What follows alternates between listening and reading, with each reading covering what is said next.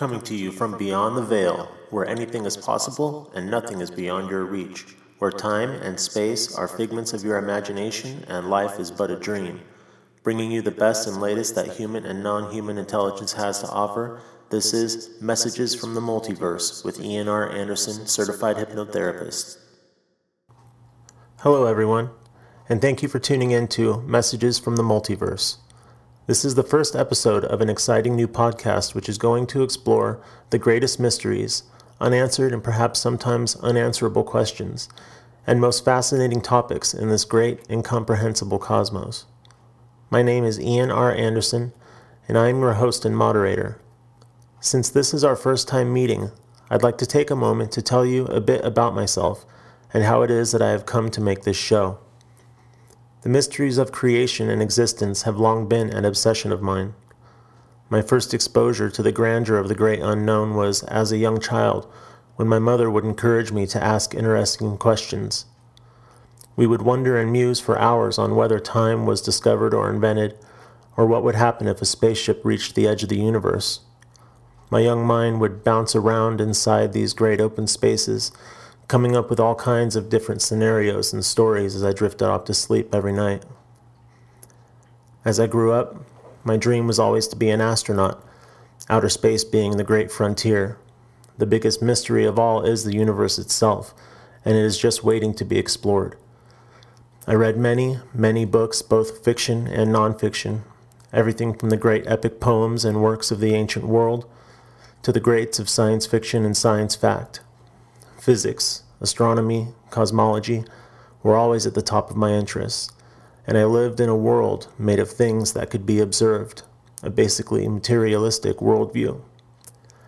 This would all change very abruptly on my 19th birthday, February 3rd, 2001, when I took my first 2 hits of LSD.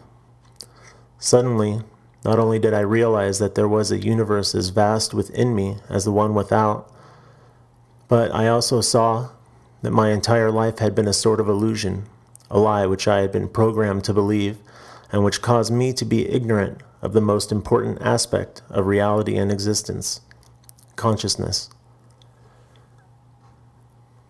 Suddenly, I could sense the consciousness in all of nature, from something smaller than a grain of sand to something as enormous as the universe itself. I could feel the story behind each object. Each person became a universe unto him or herself in my mind. More importantly, I sensed that all the cosmos was connected, always had been, and always would be, through consciousness.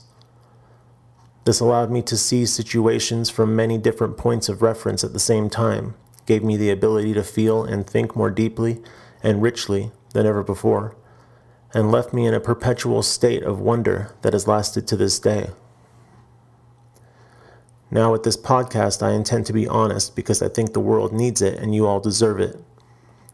The psychedelic experience saved my life, and I came to believe that it is one of the most crucial and necessary experiences and rites of passage that a person can go through. This change sent me on a lifelong journey to seek the truth wherever it hides, and to shine the light into the dark spaces so ignorance would have nowhere to hide. I began researching human consciousness tirelessly. I studied art, quantum physics, meditation, breath work, sacred geometry, ancient wisdom, shamanism, love, the spiritual teachings of the world, mythology, and anything else that I thought might clarify this great mystery and give me an answer to the question, what is consciousness, and how does it fit within the framework of the universe? I went to college for 4 or 5 years, majored in psychology, studied physics, astronomy, anthropology, the minds of psychopaths, and literature, to name just a few subjects, but all the way along, I became more and more disenchanted with the so-called higher learning establishment in our civilization. I found that the really important questions were being ignored, that physics was totally ignoring consciousness, that psychology was almost entirely ignoring the subconscious mind, and focusing instead on labeling disorders and putting people into little boxes from which they would never escape once diagnosed as schizophrenic or bipolar, depressed or borderline personality disorder. I came to see that the establishment was not interested and asking the big questions, because all that does is highlight their own ignorance, and they don't get paid to not know the answers. So instead they focus on categorizing and labeling things that can be observed, wasting billions of dollars a year on creating new ways to convince us that we are all stupid, sick, and in need of their cures. Still, from that fateful day of my 19th birthday on, I held on to my psychedelic mind, dipping into the mysterious unknown anytime I could and every time trying to bring back something of substance. Eventually, my path led me into a successful career in hypnotherapy, where I work every day exploring the depths of the subconscious mind, opening new paths to empower my clients and helping them to release the old patterns which blocked and limited them. Consciousness is the water in which I swim, the air I breathe, and the language I speak. I am here with you now on the next stage of this journey to ask the world what you can add to this story. All of you have something to contribute because you are all beings of consciousness. In these years of exploration, I have come to understand that consciousness does not fit within the framework of the universe, but that there is a multiverse which sits within an infinite expanse of consciousness. This consciousness seeks to explore and know itself through the images it projects, images which are reflections and refractions of aspects of itself, and these qualities can be experienced in an infinity of ways. Each of you are a point in this never-ending matrix of information, like a processor in a distributed network of minds which goes on forever, in all directions, through all dimensions, in all the universes of all creation. We are like the windows through which the great mind of creation views and understands itself. That is why the greatest purpose of life, as Socrates said, is to know thyself. For to know thyself is to know the divine, the all, the everlasting and almighty Creator. It's inside us all. Therefore, I ask all of you, human and non-human alike, and anyone else who might be listening throughout this great multiverse, to lend me your ears, your minds, and your hearts so we can explore the great mystery of being together. Every day in my hypnotherapy practice in Encino, California, I use a hypno-shamanic approach to help people manifest the lives of their dreams and meet all their goals. As a master facilitator of therapeutic imagery and an instructor at the world's foremost hypnotherapy college, I have an understanding of the subconscious mind that can only be obtained through years of dedicated work, empathetic presence with those whom I work with, and personal exploration within my own subconscious mind. In other words, practicing what I preach. I see many people who are not mentally ill in any way, shape, or form, but are suffering and struggling nonetheless, to live a decent life in a world culture that wants to squeeze everyone into nice little cookie-cutter personalities.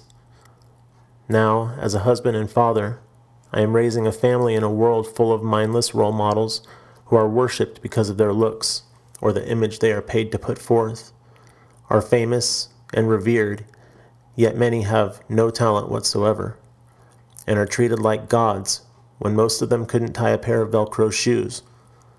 I don't need to name any names right now. I'm sure there are several that come to your mind already.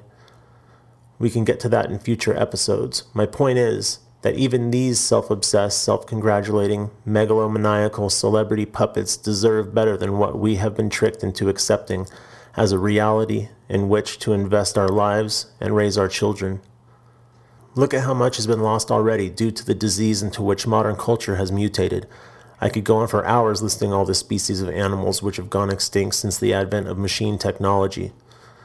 We have a whole population of Americans addicted to television and pharmaceutical or illicit drugs, a world of warring and murderous fundamentalists who are all ready to see the end of the world so they can prove their God is more almighty, and children all over the planet dying of starvation and disease every single minute. Plus, we have an elitist cult of power-obsessed, pedophilic, multi-billionaire fascist warlords who are trying to spend every nation into oblivion so they can roll over the ashes of the cities and countries they bomb into the ground, and from the rubble coax their new utopia, all clearly evidenced by their longtime motto, order out of chaos. There once was a time when we humans were one with the natural world around us, when we spoke the language of the world, and were in harmony with the rest of the cosmos. The whole of creation was seen as a minded entity, full of meaning, power, and intention. There was a time when all humans were truly equal, and all life was truly respected, when our leaders led with truth and dignity, justice and equality as their priorities. We can return to that state. We can have that long-lost golden age again if we work together in celebration of what it means to be truly alive, truly awake, truly human. In my shamanic practice, I work in the light, journey into other worlds, and bring back as much of value as possible to try and help heal the world and help it progress. I do all of this as one person, and I am reaching out into the great beyond to see who else might hear my voice, like my message, and want to help heal the world with me. So from me, Ian R. Anderson at Hypnotropia in Encino, California, to all of you wherever you are, welcome to Messages from the Multiverse. Today's topic is propaganda and suggestibility. Messages of all kinds are around us, directed at us, actively and passively, everywhere we go. We do not always notice them consciously, but our mind is always taking them in on a deeper than conscious level. Some messages are inconsequential or mundane, such as red light, green light, or Reseda Boulevard, exit 1.5 miles, or the alarm that wakes you up in the morning. These messages are often processed unconsciously and come and go through our awareness without being noticed much. Some messages come from our own minds, conscious or subconscious, or our bodies, such as the thought that it would be nice to have a waffle for breakfast or the pain you feel when you stub your toe. Some are important and educational messages, such as 2 + 2 = 4. These messages often require some conscious processing, especially at first while we're becoming conditioned to new ideas and concepts. Often when a type of message has become familiar, the mental effort required to process that information is shifted into the subconscious mind. The type of messages we're talking about today are a type which are important, effective, and come with multiple layers of meaning embedded in them. Some of the information in these messages is processed consciously, and some goes directly into our subconscious mind without being noticed much at all. The fact that these messages can sneak past our mind's defenses and gain access to our subconscious without being examined first is part of the reason why these particular types of messages are so important and why they are the topic of our first episode. We know this type of message is propaganda. What is propaganda? It's a message intended to persuade or manipulate a person's thought process by giving them a one-sided point of view, intended to shift their opinion to the side of the propagandist. Propaganda differs from education or standard information in that the opposing or differing viewpoints are not represented, and often are even attacked or ridiculed. Propaganda does not have the viewer or listener or reader's best interest in mind, but instead is focused on furthering the interest of the party behind the message itself. So what causes someone to be susceptible to manipulation by propaganda?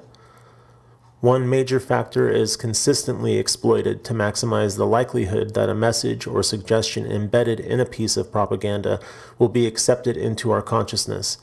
It's the same thing that allows a person to learn new things, to feel good after a compliment, or to have a bad day because they see something sad on the news first thing in the morning. It's called suggestibility. Suggestibility indicates both how we take in information and our level of receptivity to that information. There are 2 types of suggestibility: physical or literal, and emotional or inferential. This is a spectrum, not a black or white label. Everyone is a little bit of both types, but most of us are dominant on one side or the other. There is a certain portion of the human population, about 1/5 of us, who land right in the middle of this scale, and they're called somnambulists. We will get to somnambulists later. Right now, we will focus on the majority of the population because they require more pressure before being affected by a message. Physical suggestibles, the literal type, take things at face value based on the words or messages themselves. They accept or reject suggestions based on how they feel about it physically. They experience their emotions via physical sensations. Emotional suggestibles, the inferential type, look for the meaning of the words or the message behind the communication. They tend to experience a delay in or suppression of physical reactions to suggestions. This means they experience their emotions intellectually, analyzing and reasoning through their understanding of the world and their interactions with the people and objects in it. For example, if I said, "It's cold in here," and you were a literal suggestible person, you might respond, "Yeah, it is." Straightforward response to a straightforward statement, right? Maybe not. If you're an inferential suggestible individual, you might respond to the same statement by getting up and grabbing me a blanket because you inferred that by mentioning the cold, what I really meant was that I wanted something from you, like a blanket. Neither of them is right or wrong, because what also matters in this scenario is whether I am a literal or inferential communicator. Do I speak in literal terms or symbolic terms? Messages or suggestions can be delivered in an either literal, direct form or an inferential, indirect form. Either way, both ways of receiving a message can be either correct or incorrect, or even somewhere in between. In order to find out where on the suggestibility scale you lie, visit hypnotropia.com, hypnotropia.com. Click the "What is Hypnosis" button on the menu bar and download or print the suggestibility questionnaires. The powers that control the world have understood suggestibility for a very long time. They may have called it by different names, but it has been used against us for hundreds, if not thousands of years, by religious organizations, governments, tyrants, corporations, and other institutions which have rarely, if ever, had the best interest of the human race in mind. I believe this understanding is one of the reasons they have been so successful at controlling the popular worldview for so long, and why certain ideologies become widely accepted, while others quickly become obscure and are either forgotten or marginalized and made taboo. One example of this is the way governments and media outlets of the world turn the UFO and extraterrestrial intelligence question into a laughingstock instead of the biggest news in the history of the human race. Now it cannot even be mentioned in a group of 10 people without at least 8 of them rolling their eyes or ridiculing the topic outright. You see, what this really all comes down to is that the powers that be have us all in a very negative and disempowering type of hypnotic trance.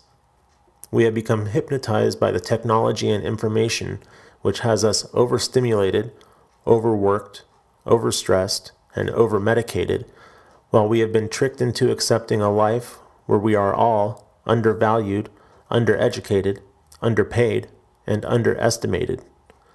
In order to demonstrate how this is a hypnotic trance, I will tell you what hypnosis is and how it works. There are different types of hypnotic trance. The kind I induce in my practice every day is a very positive, empowering, and life-affirming state of mind and body that helps my clients achieve their goals and realize their dreams. The type of hypnotic trance we're talking about here, called environmental hypnosis, has very different results, but is induced in much the same way. Hypnosis is an escape mechanism that the human mind evolved as a means of dealing with an overload of information or message units from the environment, the body, conscious and subconscious minds. Primitive man evolved in a world full of threats and danger. Like the rest of the animal kingdom, we come into this world with the ability to respond to those threats with one of two options: fight or flight. When we thought we could handle a threat, we would attack it. When it was clear we could not, we would run. When we could neither fight nor flee, we would enter a passive and apathetic state where we would play dead until the threat had passed. Society placed restrictions on our ability to fight or flee. Certain inhibitory mechanisms were developed and anxiety was created out of the inability to deal with many of these threats in the way we evolved to do so. We then developed the pain-pleasure principle, where something known and familiar to the mind equals pleasure and comfort, and something unknown represents fear and pain. Because of this, the mind will sometimes view something which causes pain or suffering in our lives as a positive thing, if it is what we know and recognize. We all know someone who always goes out with the wrong person, or someone who self-sabotages habitually. That's what happens when negativity is in your comfort zone. Even though we do not live in the state of nature in which the human race evolved anymore, we still have that primitive mind deep in our consciousness. Now, instead of saber-toothed tigers, we have our boss, the semi-truck in the lane next to us on the freeway, the villain in our favorite television series, or the threat of foreclosure. Since we are not able to attack our boss or flee from our mortgages, many of us find ourselves reverting to that apathetic and passive state more and more every day. As babies, that primitive mind is basically all we're born with. Over time, we collect negative and positive associations based on our experience of the world, the objects in it, and how we relate to those objects when we first experience them. For example, being bitten by a dog often leads to a fear of dogs later in life. From birth to about 8 or 9 years old, our suggestibility is forming based on how we are communicated with and interacted with by our primary caregiver. At about 9 years of age, a layer of mind, half conscious and half subconscious, forms over those negative and positive associations. We call this the critical mind. The critical mind is the gatekeeper to the subconscious mind, and it refers to those knowns and unknowns to decide which suggestions will be accepted and which rejected. When something is not in alignment with our subconscious beliefs/identity, the critical mind will reject it. This is where hypnosis becomes important, because hypnosis is that escape mechanism which we developed to deal with the overload of message units. When hypnosis is induced in a positive and controlled environment, it is an empowering and positive state where old negatives can be changed and new positives can be inserted to replace them. Negative habits can be vented and released, so new, healthier ones can be made known and familiar to our minds. When hypnosis is induced out in the world at large by an overload of stress and negative message units, when we are stuck in traffic or sitting in front of the television, it can be not so positive. Well, how do most of us escape from the stresses of life? When we are stuck in traffic, we turn on the radio. When we get home from a long day at work, we sit in front of the television.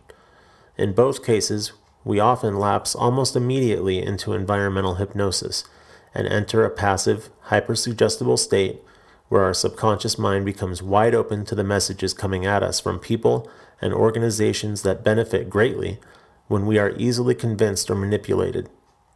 So how can we protect ourselves? It starts with understanding our suggestibility. How does suggestibility work, and how does it relate to propaganda? Let's go over the dominant laws of suggestibility to find out. The laws of suggestibility are the law of reverse action. A person will respond to the portion of a suggestion which is perceived or presented as stronger and reject the weaker portion. This is often referred to as reverse psychology as well. The law of repetition. The more one sees a message, the more receptive one becomes to that message. A person will likely accept a statement or idea as truth if they are presented with it enough times. The law of dominance. When a message is presented in an authoritative way by a person represented as an authority on the subject, or when power and authority are embedded in the delivery of a command or suggestion, a person is much more apt to accept it. The law of delayed action. When an inferred suggestion is implanted, the subject will react to it when a jogging or triggering circumstance or condition, which was used in the original suggestion, presents itself in the environment. And finally, the law of association. When we repeatedly respond to a certain stimulus in the presence of another, we will eventually begin to associate one with the other.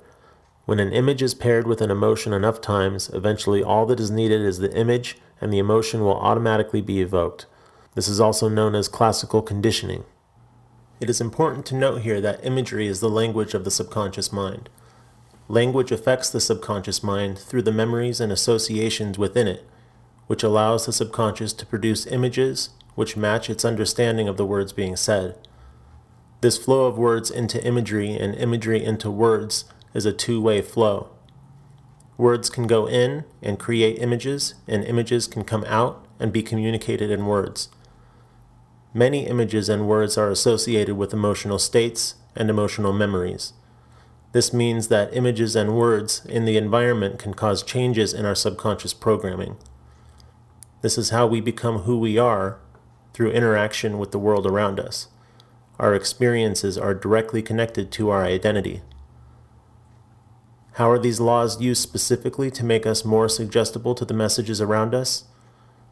Let's look at the logic behind the placement and design of these messages. We'll start with television ads.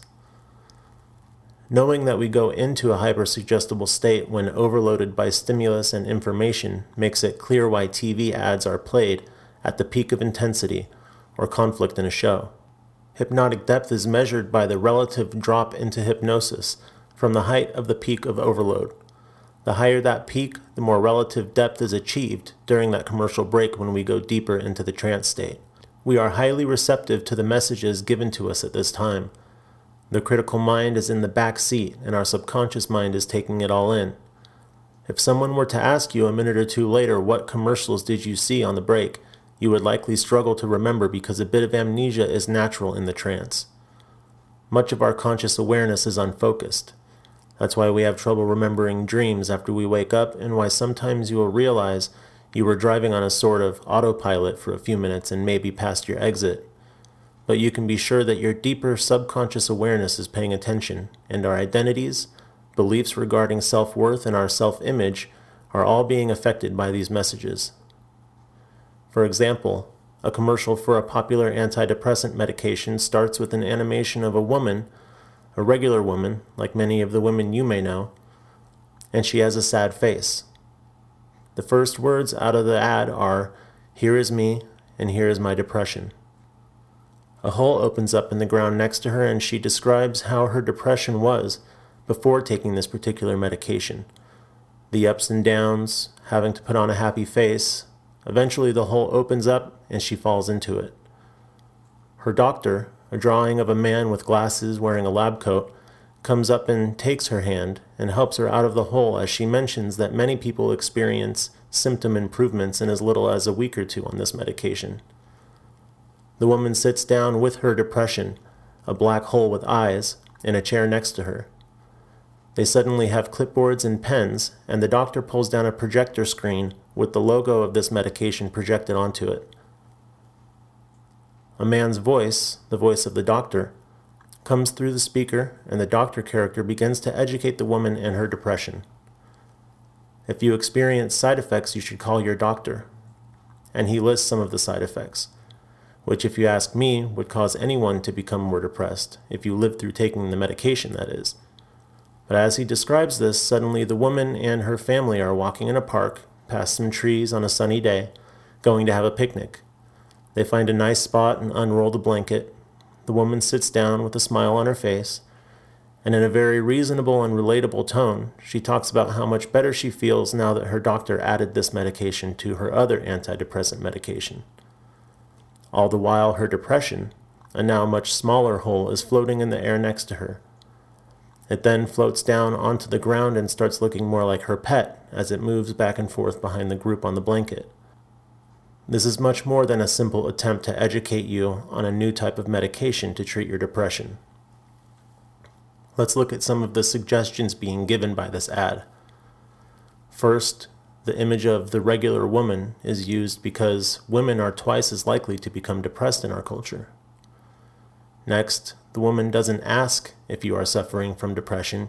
She states, "Here is me, here is my depression." For every woman watching the ad, that is a message to their subconscious mind that they are depressed, because this image is designed to be generic enough to be accepted by the viewers as a potential image of themselves. You will notice that almost every ad for antidepressant medication is directed specifically at women, and that the message behind the imagery is that you are depressed just like the person in the ad. These are images that almost anyone can relate to. Everyone has had a day where they felt like they were in a rut or a hole, so to speak, or like they were weighed down. This is suggesting that you might be depressed because of that, which is nonsense in the vast majority of cases. Now, let's look at the imagery of the scene with the doctor. First, The women in her depression are sitting in chairs with clipboards while the doctor educates them. This is a suggestion that the commercial is trying to educate you so you can make the best informed decision possible. Luckily, they are required to make certain warnings regarding side effects, or we would likely not be told. But the message is that many people experience symptom improvement. That's the stronger part of the suggestion. And only some people experience side effects. That's the weaker part of the suggestion. Your subconscious mind is more likely to accept the stronger part as the best possibility. No big deal, though. Just call your doctor if you happen to be one of that weaker minority.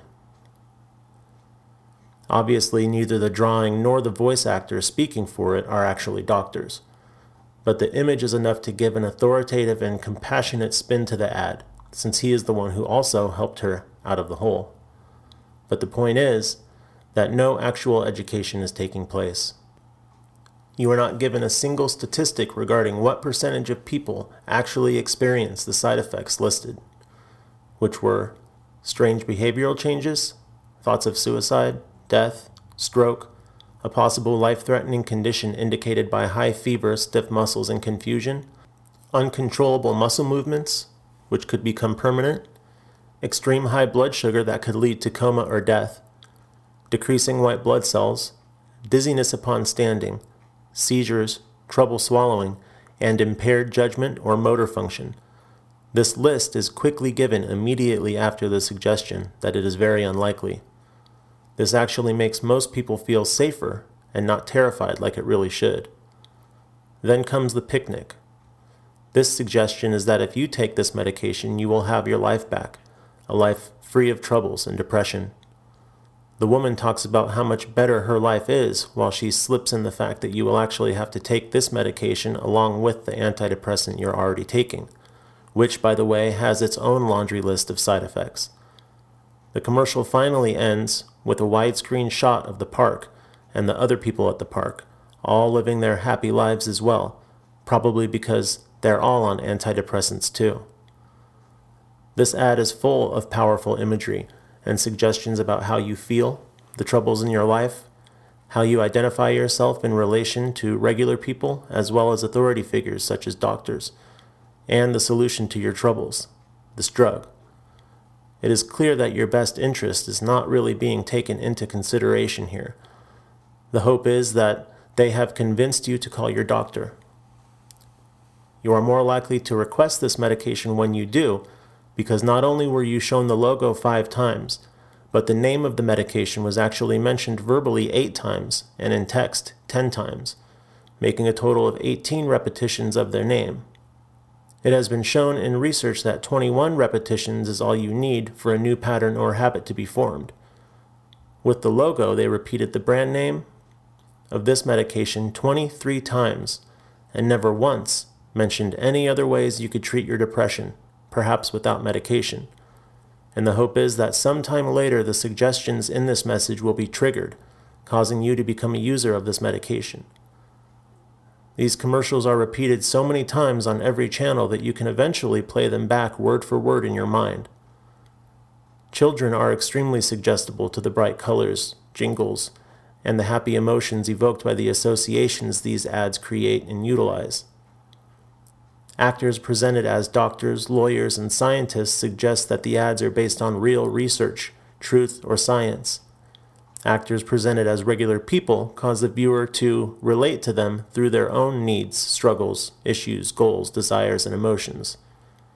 You can see that every one of the dominant laws of suggestibility were used by that commercial. Let's take a look at billboards and how they use the laws of suggestibility. They are placed in spots where you are most likely to be looking and lit up at night to draw your attention. Most people drive the same routes almost every day, so it is being reinforced every time you pass it. They're placed where sensory overload is almost guaranteed, such as near the freeway. And images are used to maximize emotional reaction via the law of association, such as a billboard for a beer company with crisp images of snow-covered mountains or sandy beaches in the background and beautiful women in the foreground, paired with the name and logo of the brand.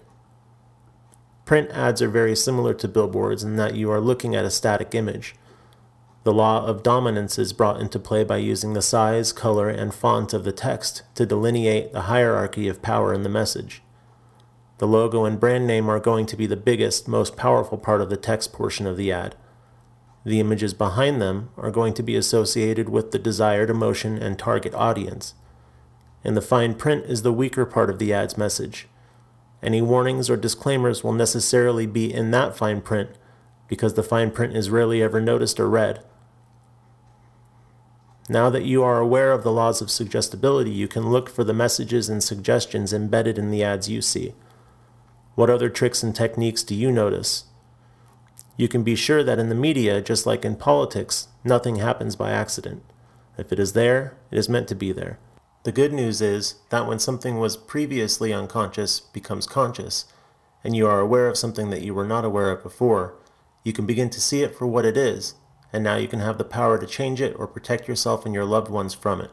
Hypnotherapy can be used to block you to these negative messages, because when you go into the hypnotic state in a positive, controlled environment, you are more resistant to entering trance states or the fight-flight state when you are out in the world.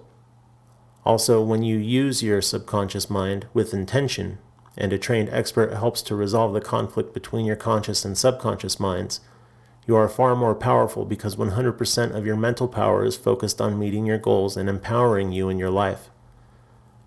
Remember that you are much more empowered when your thoughts, words, and actions are in alignment instead of in conflict. Give yourself the permission to think, speak, and live your truth. This is just the beginning. We are going to go much deeper into this topic and many, many more in future episodes. My intention with this podcast is to open your minds to the unknown, so you can learn to embrace it instead of fearing it. The unknown can be the source of all our resistance and fears, or we can make it the source of all the great new blessings in our lives. For those of you who are unfamiliar with the term multiverse, it refers to the idea that we live in a reality composed of many layers, many universes, each of which is made up of several dimensions, and that these universes contain within them all possibilities, that anything that can exist, or that can even be conceived of existing, does exist in some parallel reality. There are theories in physics which support the reality of this idea, but even more importantly, our experience as conscious eternal beings supports it. We can manifest any reality we want if we can reach into those places or parallel existences where we have what we want and pull that reality into our current existence. This is multiverse consciousness. Call it quantum consciousness. It is the concept that anything is possible. The fact that we human beings and this amazing world we live on exist should prove that anything is possible. The multiverse exists for consciousness to thrive within it. It is likely that the multiverse was brought into existence to support the growth and evolution of beings just like you and me. Imagine what must be out there, not only within the boundaries of what we can see within the narrow bandwidths of our senses, but beyond that and into the universes that might have completely different laws of physics, designed or existing in order to support completely different types of consciousness. Curiouser and curiouser. I invite you all to come down the rabbit hole with me. If you wish to contact me, Ian R. Anderson, Certified Hypnotherapist, Certified Handwriting Analyst, and Master Facilitator of Therapeutic Imagery, you can email me at ian@hypnotropia.com. That's IAN at HYPNOTROPIA.com, or messagesfromthemultiverse@gmail.com. And you can visit my website at www.hypnotropia.com. That's HYPNOTROPIA.com. If you think you or someone you know would make a great guest for Messages from the Multiverse, you can email us at messagesfromthemultiverse@gmail.com. We are open to anyone who is doing good things in the world to support the human race, the earth, or multiverse consciousness. Until next time, honor and love yourselves, your fellow humans, and our planet. Be well.